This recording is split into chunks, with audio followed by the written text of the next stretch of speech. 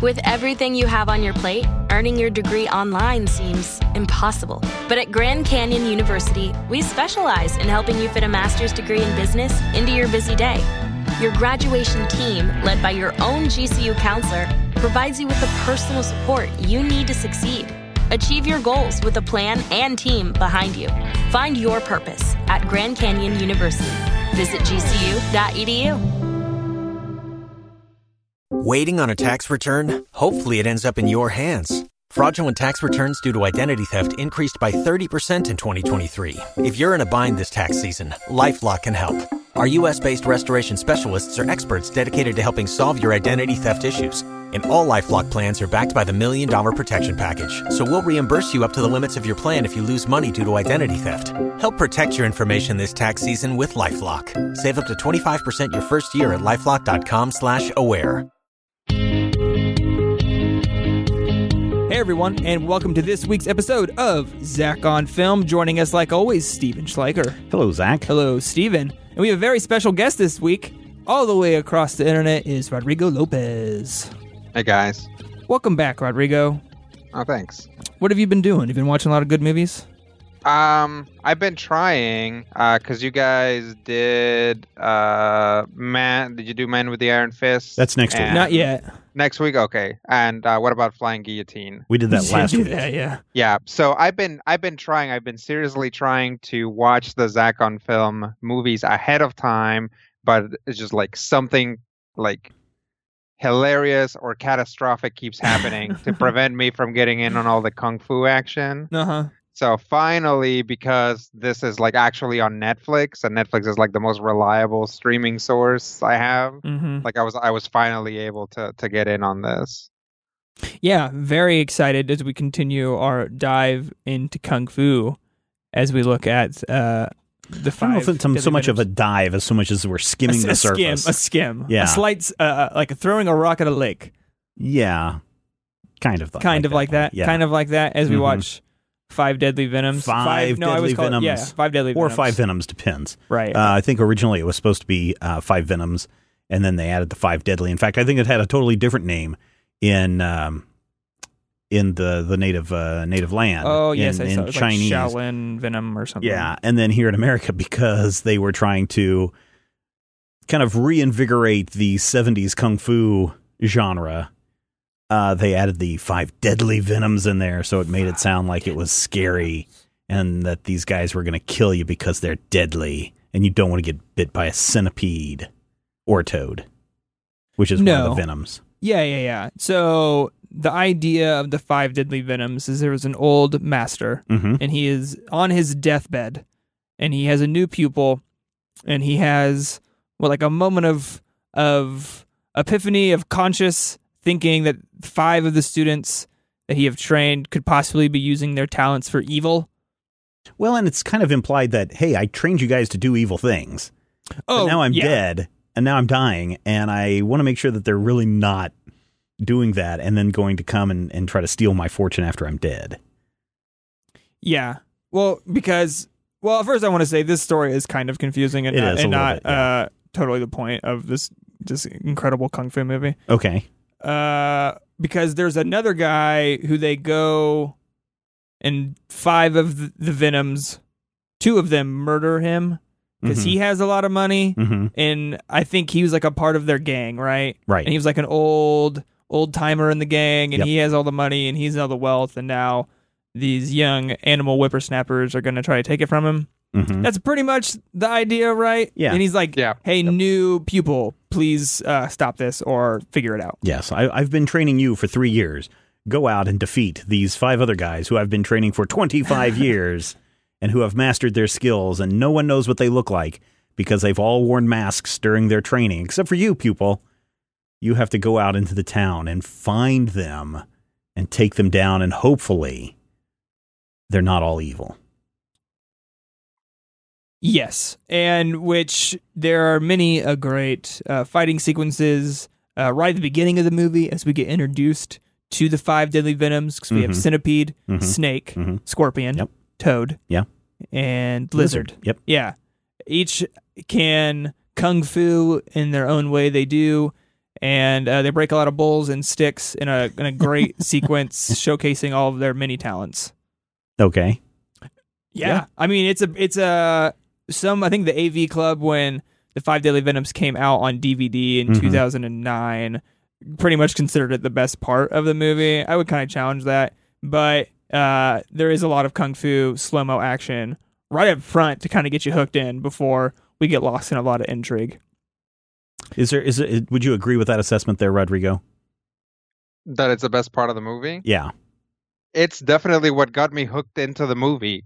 Like, it like opens up and it's like it's old and I'll get into why old kung fu movies aren't necessarily uniformly great, but it looks a little older and like, okay, yeah, old master sends young pupil, blah blah blah, and it's like there are 5 of them now. Here they are, each one of them doing their wacky thing, and I'm like, I'm in. Especially the centipede, when he's all the plates are falling down and he's just like waving his arms. I don't think he's really doing kung fu when he's breaking those plates. And I believe. Oh yeah, it's just great. Like, all of it is like, those shots are also, I feel, held for like way too long. Mm-hmm. You just see this guy like breaking plate after plate after plate after plate, and it's like the lizard like climbs up a wall and extinguishes some candles, and climbs up another wall and extinguishes some candles, and more candles, and here's more candles. Take that, candles. Thank goodness they don't have to fight candles in this movie. Oh, they would not survive. Candles out in an instant with the lizard around. Yeah. Yeah, it is you mentioned how long that sequence is and kind of gratuitous they make some of those shots, which is interesting because the film is relatively short by modern standards. I don't know what average film length back in the 70s was, but this runs, I think, less than 100 minutes. I think it's about an hour and a half. Yeah. So pretty tight. And then you think about how long the introduction of our 5 Venoms are, and then the ending sequence between most of those Venoms. That's like a good third of the movie almost, because those are 2 pretty long sequences. Even when you get to the end of the movie, it's like, okay, we've killed him. Let's go. Bum, ba, bum, bum, bum, credits. Oh, yeah, there's no, we're actually going to go find the treasure. It's like, let's look at this map. Oh, we clearly know where this is. We will find the money now. Which I guess kind of is trying to set it up for, hey, there may be more of this stuff down the line. And I do believe that there is a sequel to this that is out there on the Netflix that you can check out. Oh, really? I think so, yeah. Was it called, like, The Last Standing Venoms? Probably. I'd have to go look.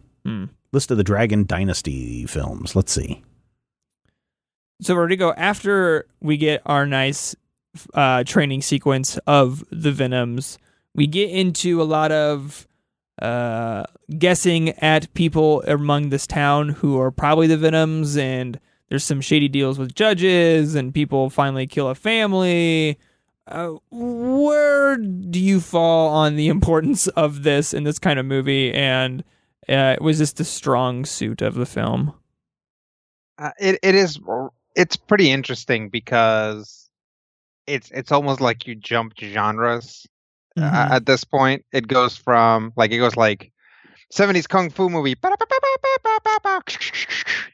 and then like you immediately go into this weird mystery where you're not trying. It's not a whodunit yet, because by the time the murder happens, you know who at least 2 of these guys are.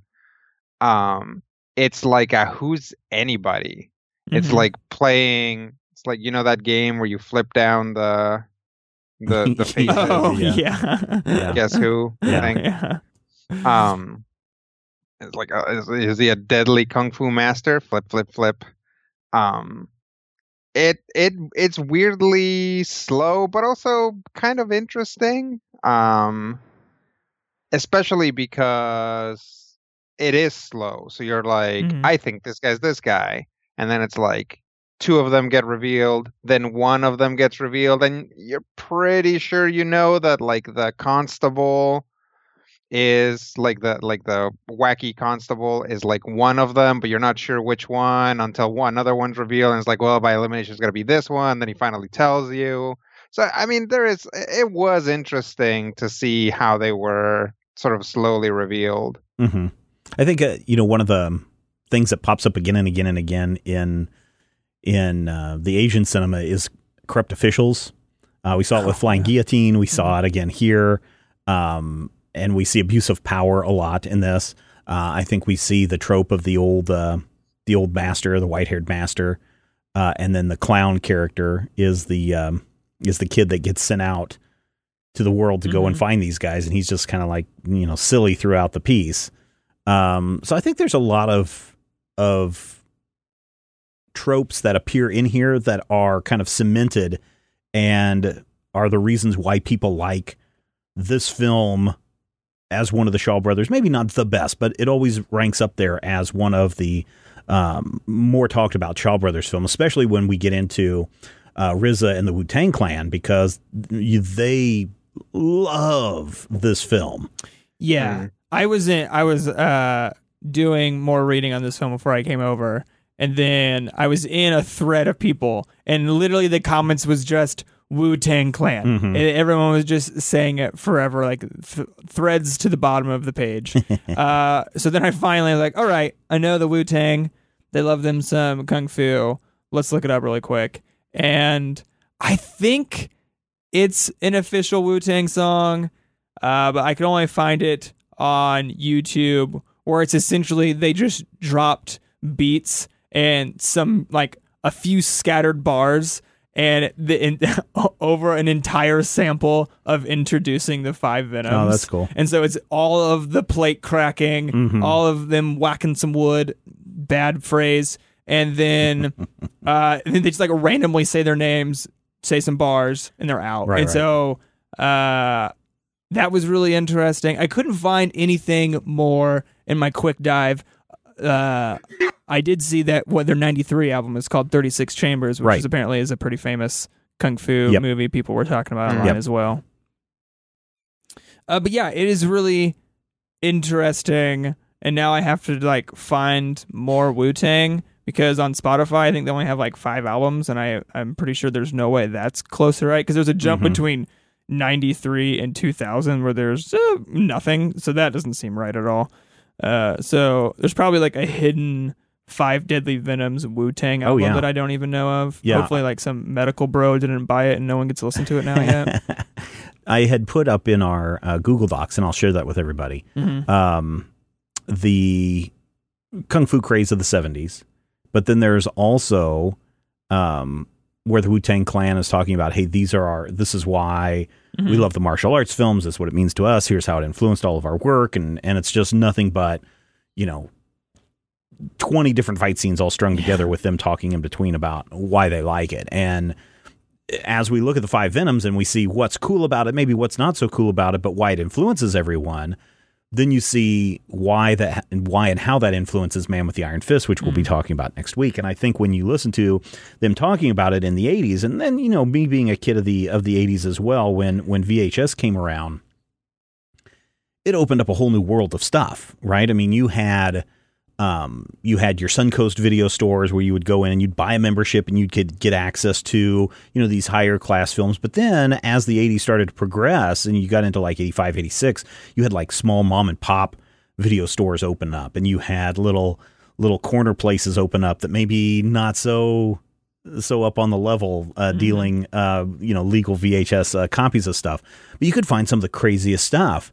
And, whether it be, now it slipped my mind, the one with the Faces of Death. Everybody in high school was talking about Faces of Death and how that was the greatest thing. And they only were made aware of that because of VHS films. Same way with, while we couldn't always watch every Kung Fu movie ever made that was brought into the United States in the 70s and the early 80s, because the UHF stations only could do so much, and we didn't have dedicated cable channels of martial arts films, VHS would be the way to do it. So, a good introduction and a good education on horror films, kung fu films, cult classic films that we would, call them today.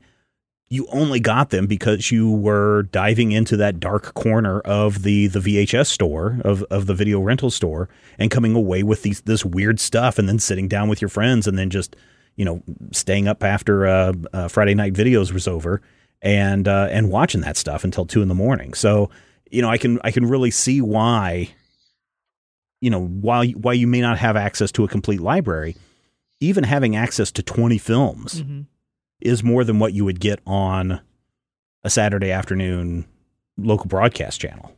So that's a big difference in how that influences the people who got into this quite a bit. Mm. Rodrigo, did you watch a lot of Kung Fu when you were growing up? I did whenever I could, but it was sometimes pretty difficult to find.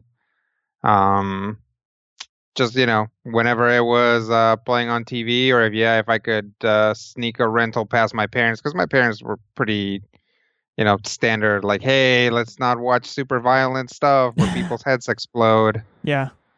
So whenever I could, I did. Yeah, this is not something I watched at all growing up. Well, no, because I don't think you would, because, you're a baby of the internet. You were born after the internet was already entrenched. Yeah. And by the time you were in high school, YouTube was already out there. And so if you think about where you're at today, and you look at like my kids and your kids as they grow up, YouTube's already been around for forever. And they get more of their stuff now from watching YouTube or, some weird, I don't know what else is there besides YouTube, Vimeo or something like that, Crunchyroll. But they're finding their weird version of the world on YouTube now. And I imagine for you is probably, probably more cable TV offerings for you. Now, Rodrigo falls into that as well, and me too, to an extent. But for me, it was VHS, some HBO. For you guys, it's the internet generation of, we have things on YouTube and we can find some crazy stuff. If you go and look on YouTube, you will find stuff that totally gets people off, the way that 70s Kung Fu films got the Wu-Tang Clan off and influenced RZA enough to go out and do Man with the Iron Fist and Man with the Iron Fist 2. Thank God we're not going to review that movie. But yeah, I think that's what's happening right now. What were you going to say, Rodrigo? Well, I mean, there's now a bunch of Kung Fu stuff on Netflix. So this really does open the door for a new generation to get into old punch 'em up type entertainment.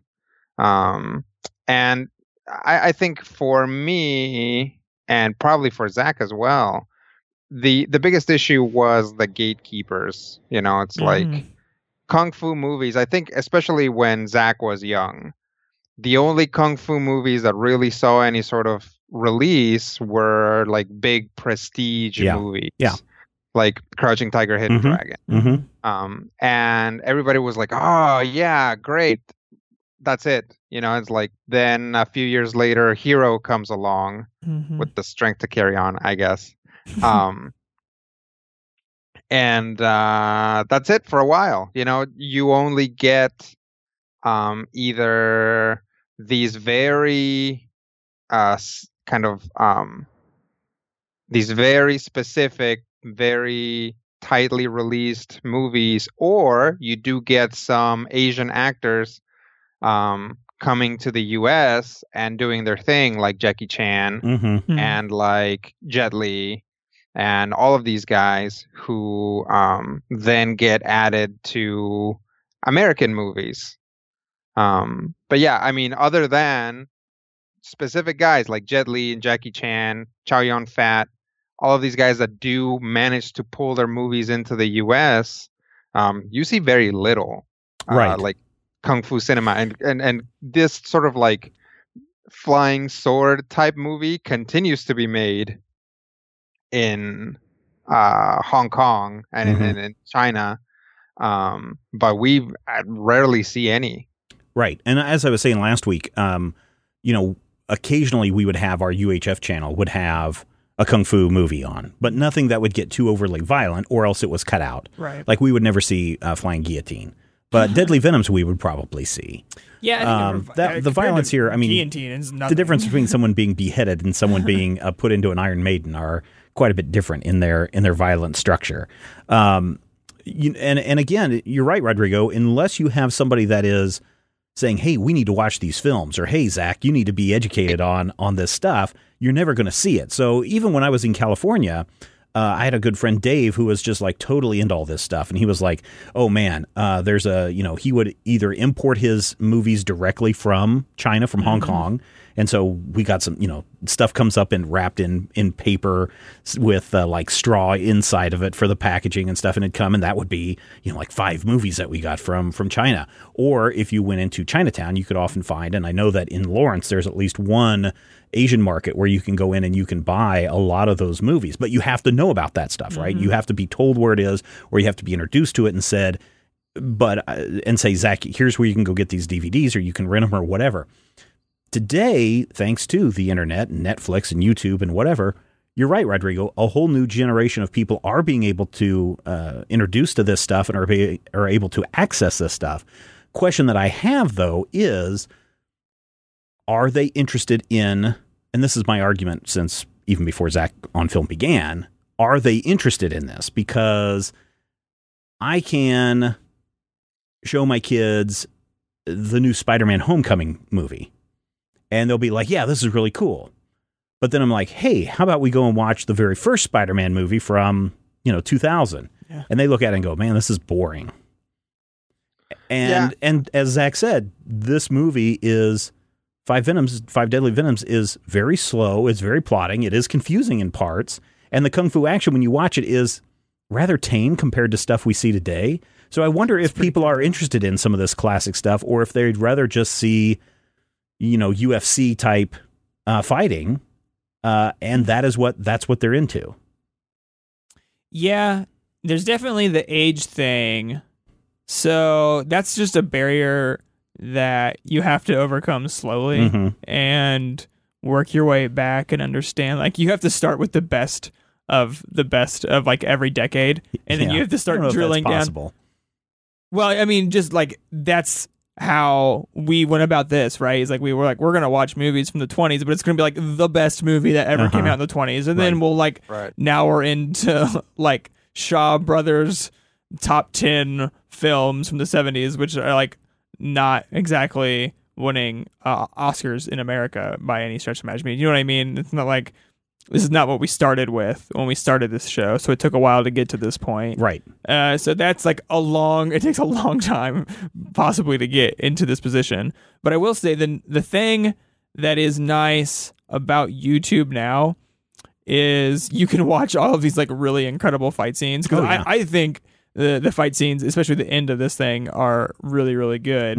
You can watch them all on YouTube because people will cut them out and then just paste them there, so you don't have to watch an hour and a half. You could probably get hooked with 10 minutes and then dive down deep into YouTube and watch them forever. Like and I said, then if you could circle back and watch whole films. If you watch that Wu-Tang Clan video, it's about an hour long.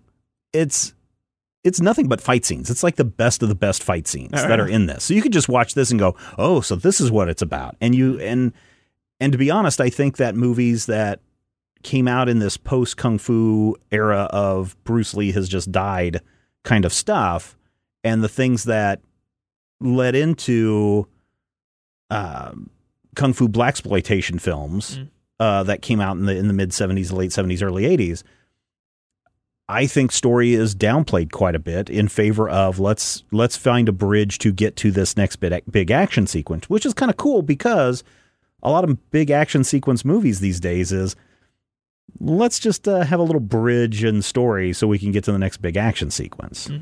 So there may be some influence there, but that only comes from people that have been around for 40 years. Right. Does that make sense? Yeah, I don't know. Do you think there is a future of Kung Fu movies coming with the next generations, Rodrigo? Do you think there's too much stuff for people to wade through to find these old films? Do you think there's going to be like a resurgence? I don't know. I guess that's always my thing when you look to the future of finding these, is you kind of have to be looking through it. It's not going to get just randomly put into the trending on YouTube or right in your recommends. It's going to take some like dedicated searching to stumble upon this. I mean, you'd be surprised what makes a resurgence. I think Kung Fu movies are constantly in a state of like either sinking down to the bottom or surging back to the top.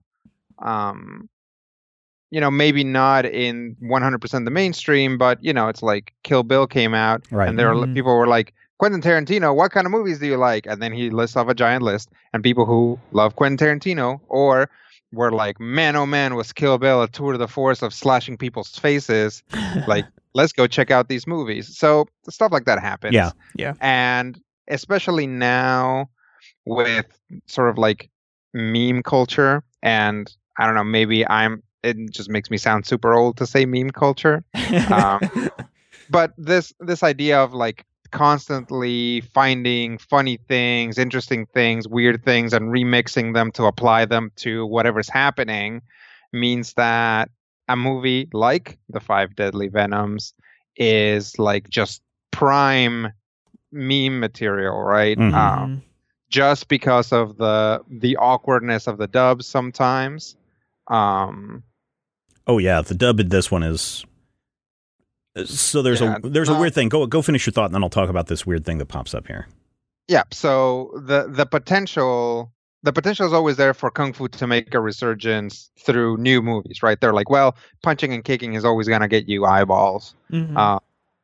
So let's make a new Kung Fu movie with cool new stars, but also this sort of like the internet's like constant churning of old stuff to turn it into new stuff. Is something that allows for older movies, older songs and things like that to circle back up into the mainstream.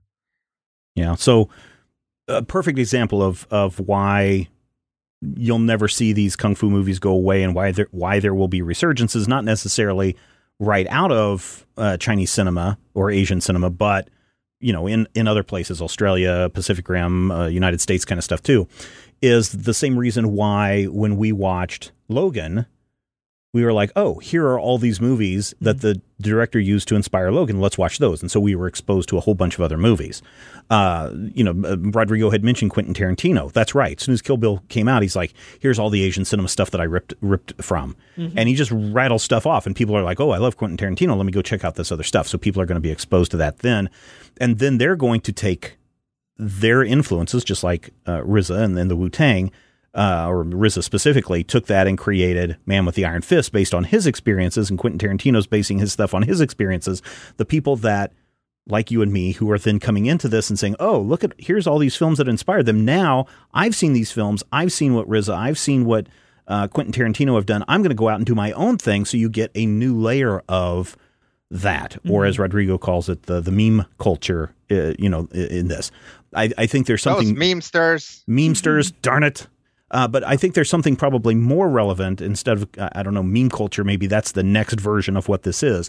But you need to go and watch a short video. I think it's about an hour long, 45 minutes long, something like that. It's from Kirby Ferguson, and it's called Everything is a Remix. And basically, he approaches it, and this is something that was like 7-8 years ago, I think, is when he started this. But he started it from...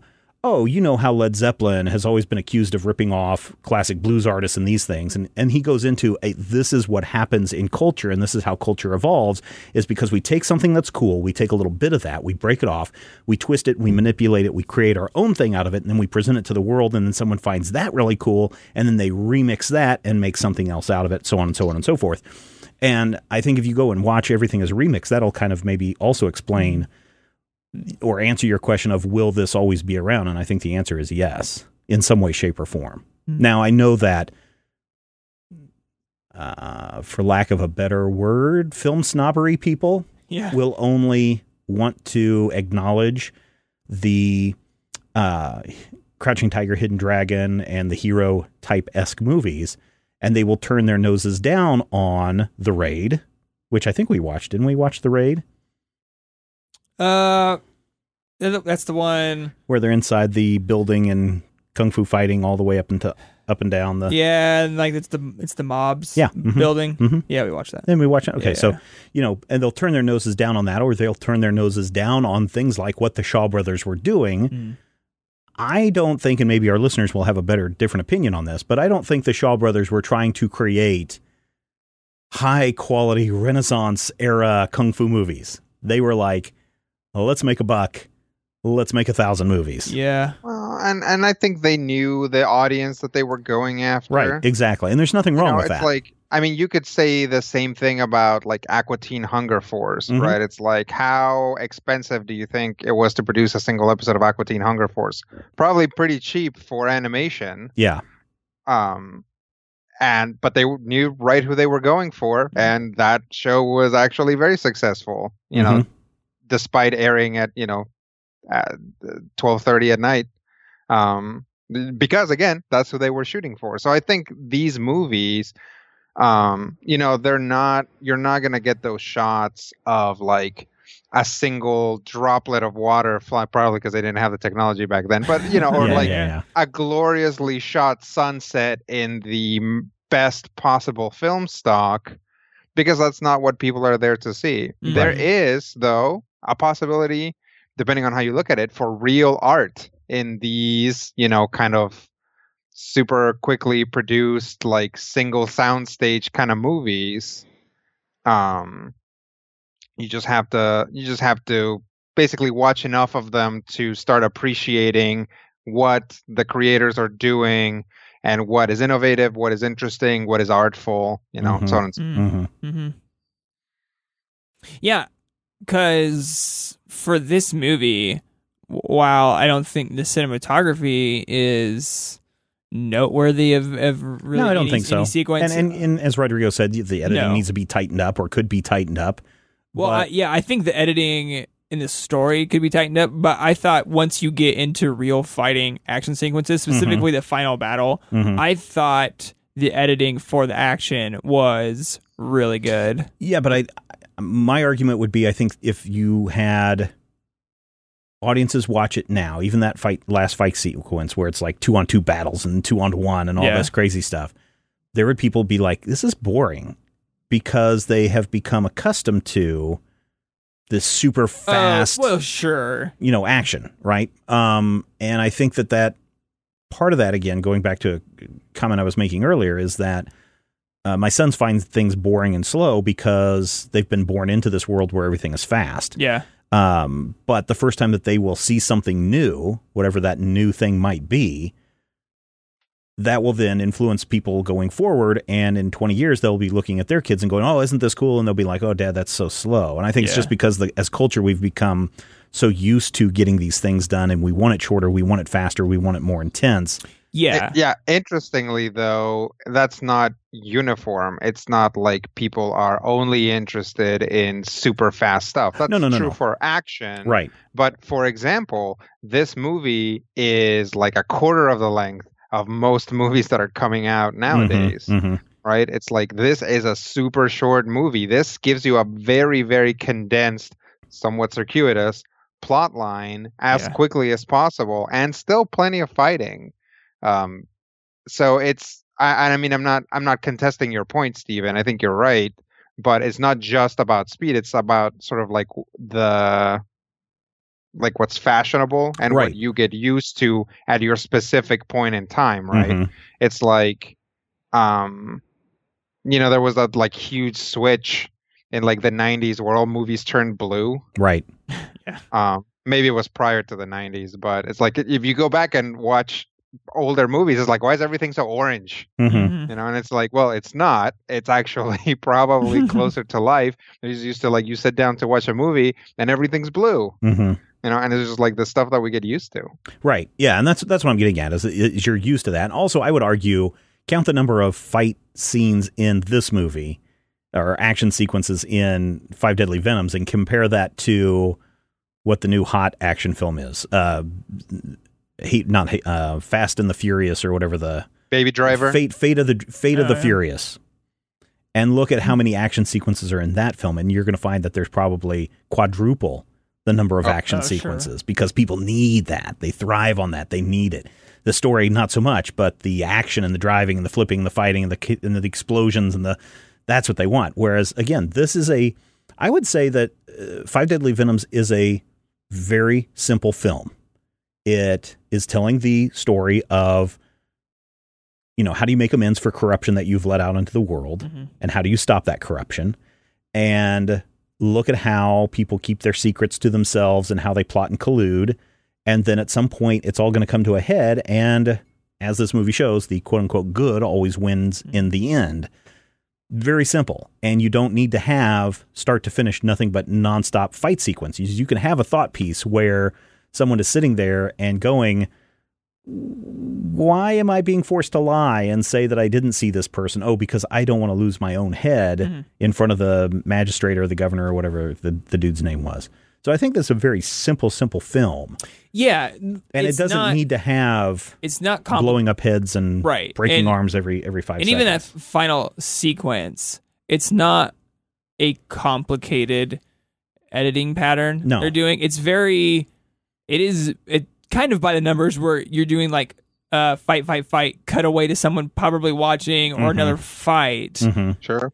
But then they string the actual kung fu together. They favor long takes over short sequences. Absolutely. Well, and the important thing there is, aside from saving on, just like physically saving time on editing, like actual real world time, not movie time. Right.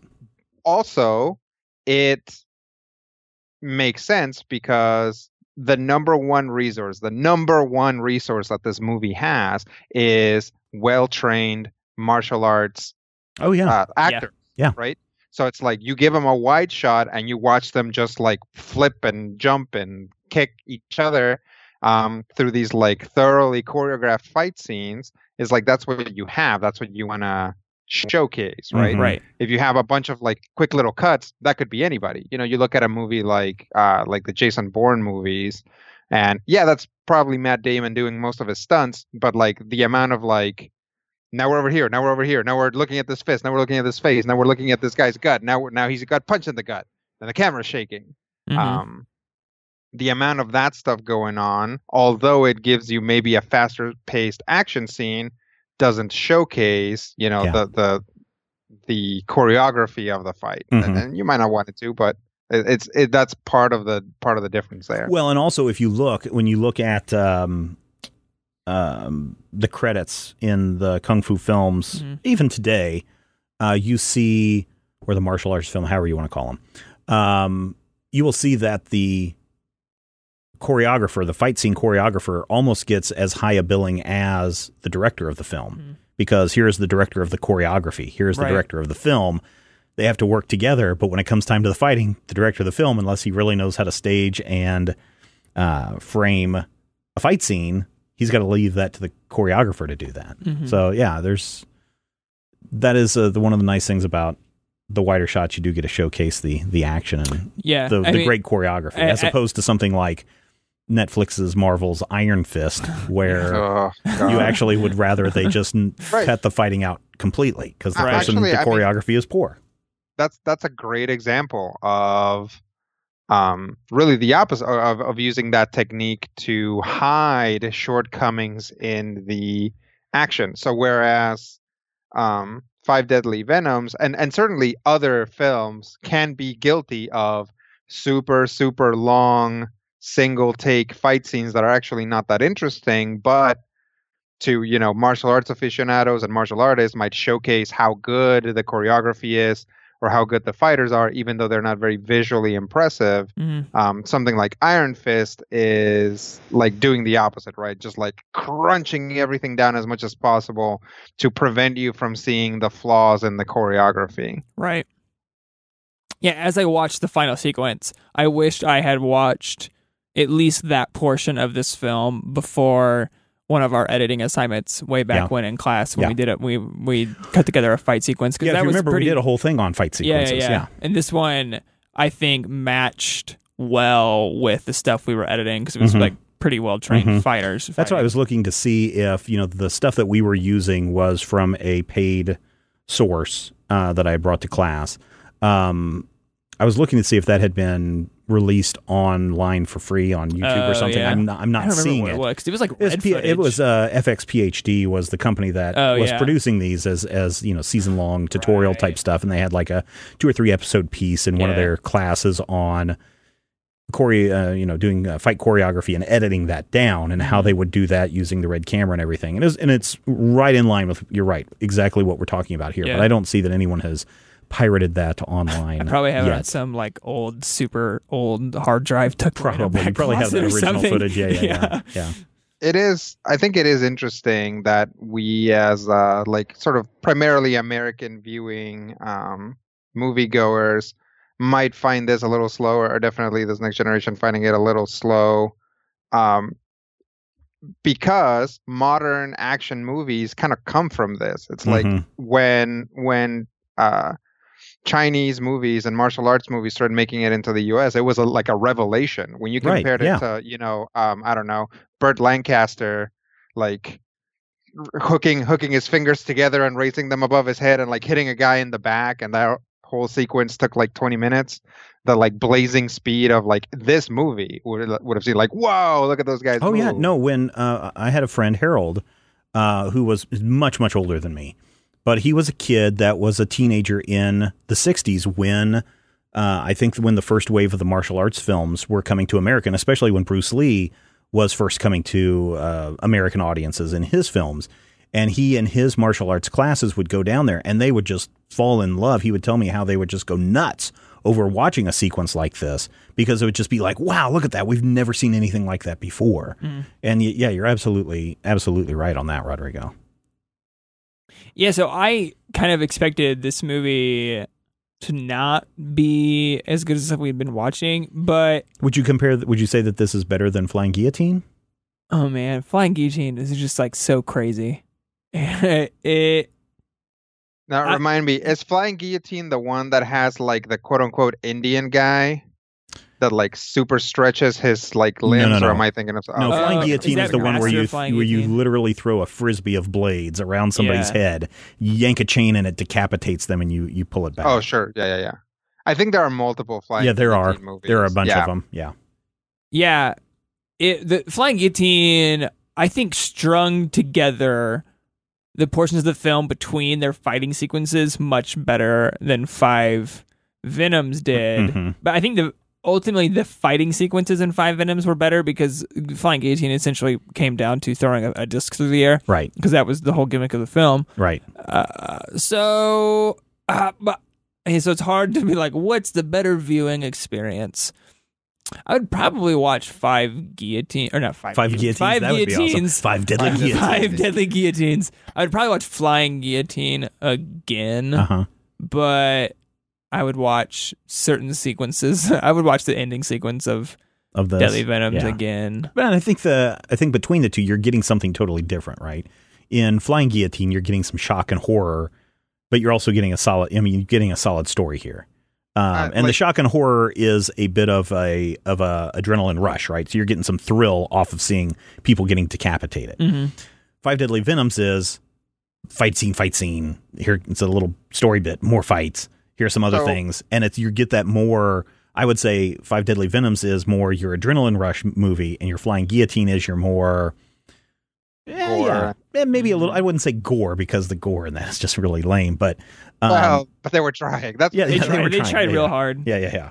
But I mean, it's there. It serves a different part of the brain, I think. Okay. Yeah. What were you going to say, Rodrigo?